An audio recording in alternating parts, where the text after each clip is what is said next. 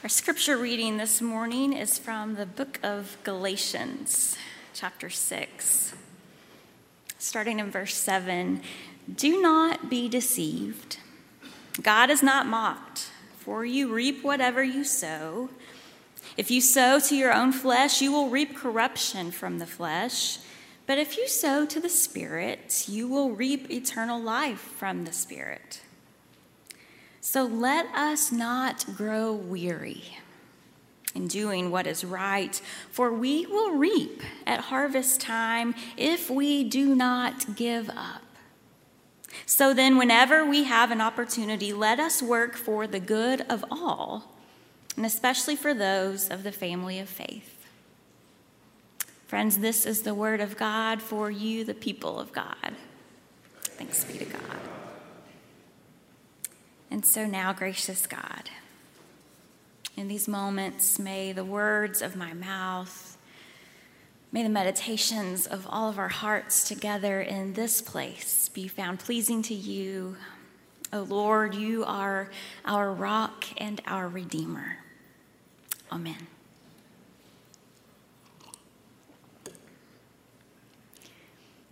Civil rights activist Fannie Lou Hamer has been on my mind lately since I shared about her in my sermon last Sunday.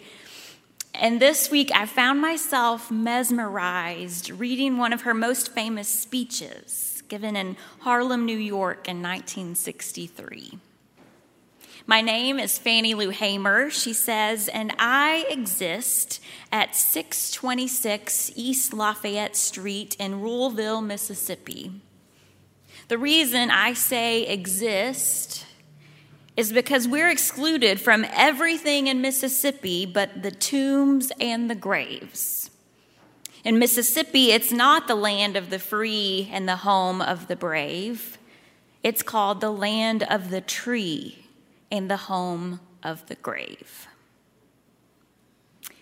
It was the 31st of August of 1962 that 18 of us traveled 26 miles to the county courthouse in Indianola, Mississippi, to try to register to become first-class citizens.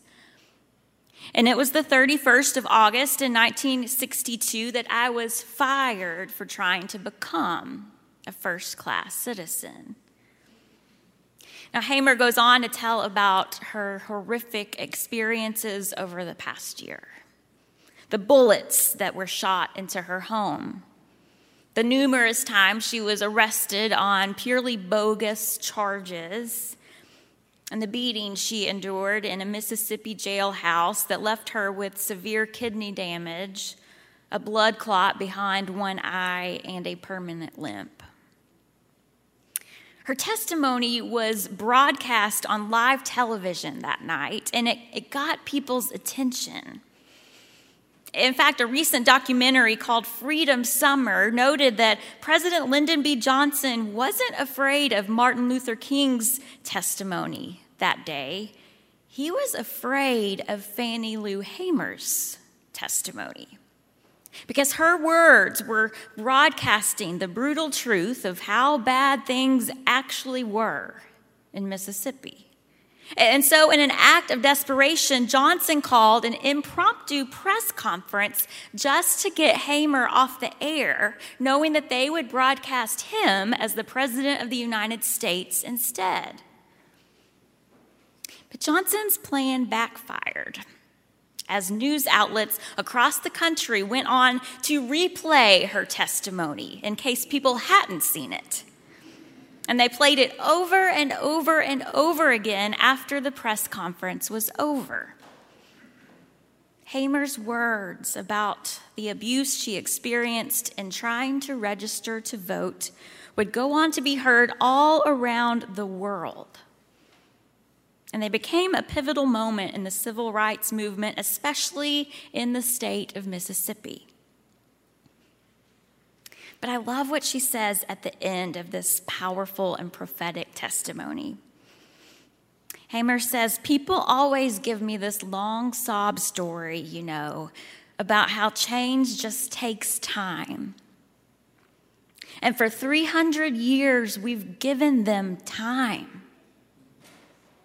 I've been tired for so long, she says, but I'm sick and tired of being sick and tired. And we want change. Years later, these words, I am sick and tired of being sick and tired, would be etched on Hamer's tombstone in Louisville, Mississippi. So when I read today's scripture reading from Galatians 6, Fannie Lou Hamer's words immediately came to mind almost as a rebuttal. Because we hear these words, do not become weary, written to the early church. And I just want to say, really? Because I don't know about you all, but I'm so weary of being weary all the time right now. I mean, how could you be a human being paying attention in the world and not feel weary right now? The news headlines from the last month alone are so concerning, whether they be about war in Ukraine or global warming or gun violence or women's rights or LGBTQ rights, and the list goes on and on and on. I mean, how in the world are we supposed to not become weary in the midst of it all when it just feels like too much right now? Nadia Boltz-Weber compares what we are experiencing these days to an old apartment building that she once lived in. She says, I used to live in a very old apartment with super sketchy electrical wiring. And were I to audaciously assume that my hairdryer could run while I was listening to my stereo, I would find myself once again opening the gray metal fuse box next to the refrigerator and flipping the breaker. Because my apartment had been built at a time when there were no electric hairdryers and the system shut down when modernity asked too much of it. She says, I think of that fuse box a lot these days because I just do not think our psyches were developed to hold and to feel and to respond to everything that's coming at them right now. Every tragedy, every injustice, every sorrow and natural disaster happening to every human across the entire planet is coming to us in real time every minute of the day. The human heart and spirit were developed to be able to hold and feel and respond to tragedy, injustice, sorrow, or natural disaster that was happening in someone's village, perhaps. But maybe our emotional circuit breaker just keeps overloading because our hardware was built for an older time. And maybe she's right. Maybe it's why we're so sick and tired of being sick and tired all the time. Maybe it's why we are weary of being so weary when we turn on the news that we just don't even want to turn it on anymore. Our systems are fried. Our emotional circuit breakers are overloaded, and it's all just too much. And I don't know about you, but at times when I am already exhausted and overwhelmed, the instruction not to be just doesn't really help me. Kind of like when you're worried or anxious about something and someone says to you nonchalantly, oh, it's fine, just don't worry about it, it'll be okay.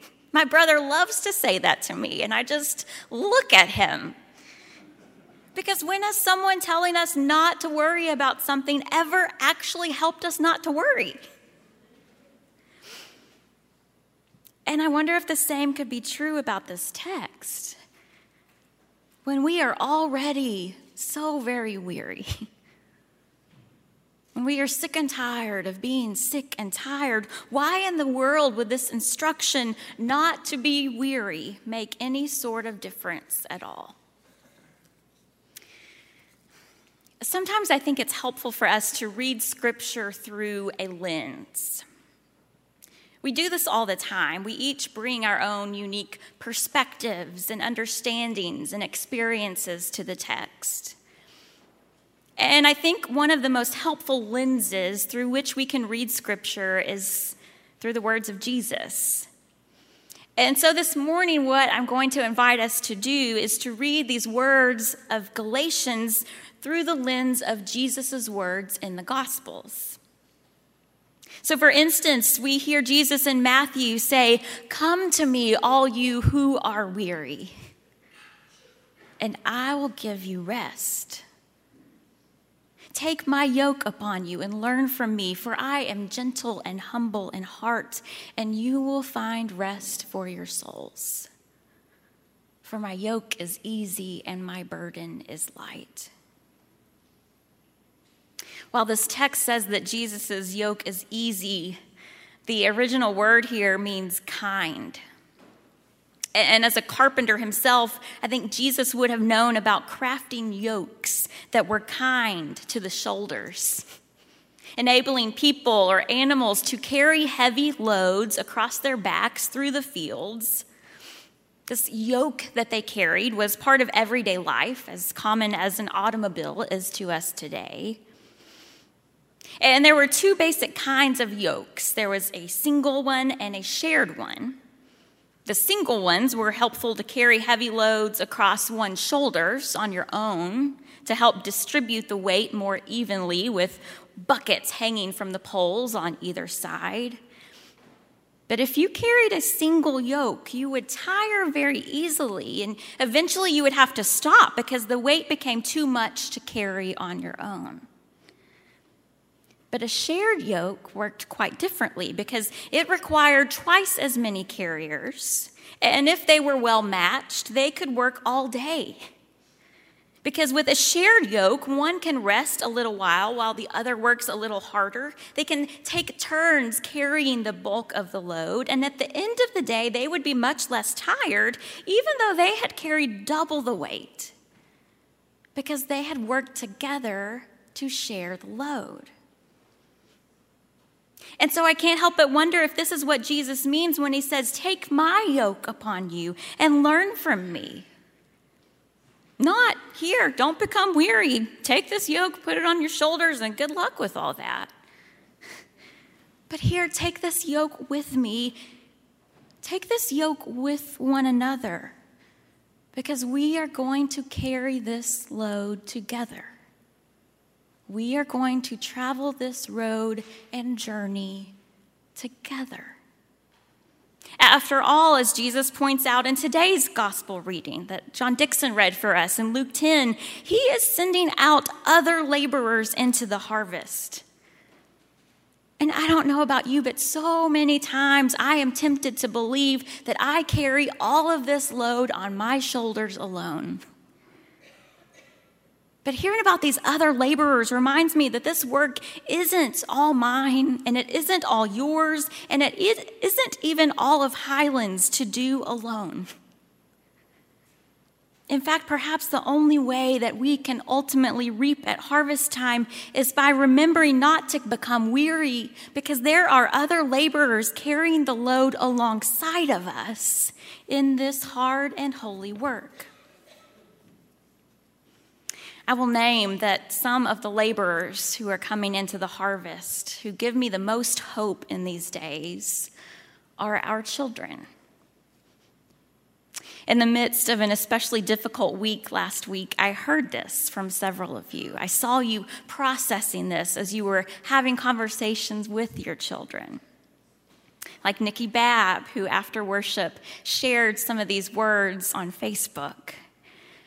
She said, "Because of the decision made by the Supreme Court last week, my 11 and 8-year-olds got a crash course today in why all the adults were crying in church on Sunday. After our explanation to them, I asked them if they had any questions. And after a silent moment, Annabelle asked, with her own voice choked with emotion, 'Mom, what can I do to help?' Of all the questions I expected, I should have been more prepared for Annabelle's response, because I find so much hope in the hearts of our children. They continually amaze me with their insight into society's shortcomings, and I am so moved by how they want to address them. For example, Oliver clearly sees the struggle with homelessness in our community, to which he always responds that he wants to buy a home where our houseless neighbors can live anytime they want. And for several years, Annabelle has wanted to be a veterinarian, but recently she became aware of the discrepancy of care between domestic animals, or pets, and all of the other animals. And so because of the lack of care for wildlife, she is now setting her sights on those more underrepresented critters. Nikki said, "I am often taken aback at the observations our children make that we lose sight of with age." Friends, I and we are raising the future, she says. Make no mistake that these children are coming to right the wrongs that our generation has yet to prevent. Because God is sending other laborers into the harvest with us. And we do not carry this burden alone, friends. Erin Beery shared similarly with me about her son Charlie this week. She said, "The other night I was mindlessly scrolling through social media and a picture of a food bank I follow stopped in my scroll. It was totally empty. Charlie halfway glanced at what I was doing and asked, 'What is that?' And I told him about what a food pantry is, but he said, 'Well, they're not food there now.' He sat there for a second and wondered. And then 6-year-old Charlie said, 'Mom, let's go get bags and fill them up with food from our cabinets to take there.' She said this was an easy example. It wasn't a great sacrifice, but Charlie often reminds me of how we make doing the work harder than it needs to be by worrying and deliberating on it. Sometimes we just need to do it." She shared another story about the time in Godly Play when she was teaching the children the story of the Good Samaritan. She said, "Now you know that Charlie is a zesty one. He's always moving, and I often find myself frustrated with him in my combination role of mom and teacher in these moments. But as I told the story that day about the person after person who passed by the man who was hurting on the side of the road, Charlie finally bolted up and yelled, 'Why is no one stopping to help him?' Ugh!" Erin says, "I've heard that story 1,000,000 times. You just wait until the end and you get the parable. That's what a neighbor is. That's the story." But Charlie jumped in early. He bolted up. And I think that's the lesson for me. You don't just sit and worry and wonder about what you should be doing or all the bad things that are happening. You just begin. You see, Charlie and Annabelle and Oliver and so many more of our children give me hope these days, friends. Because we are raising up other laborers who are going out into the harvest with us. And they're not just sitting around waiting for it, they are doing it. As Pastor Renee often tells us, they are not the church of the future, they are the church of today. So let's not give up, church. Let us not become weary. Because there are other laborers going into the harvest with us. There are those who have gone before us, and there are those whom God is raising up in these very moments.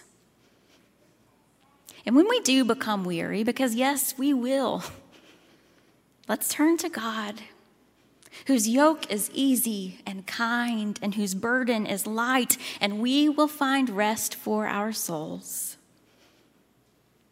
And then, as Charlie reminds us, let's get up. Let's jump in. Because even in the midst of this hard and holy work, we are not alone. and we will reap a harvest. God's kingdom will come. God's will be done on earth as it is in heaven. This is our prayer. This is our work. May it be so, church. Amen.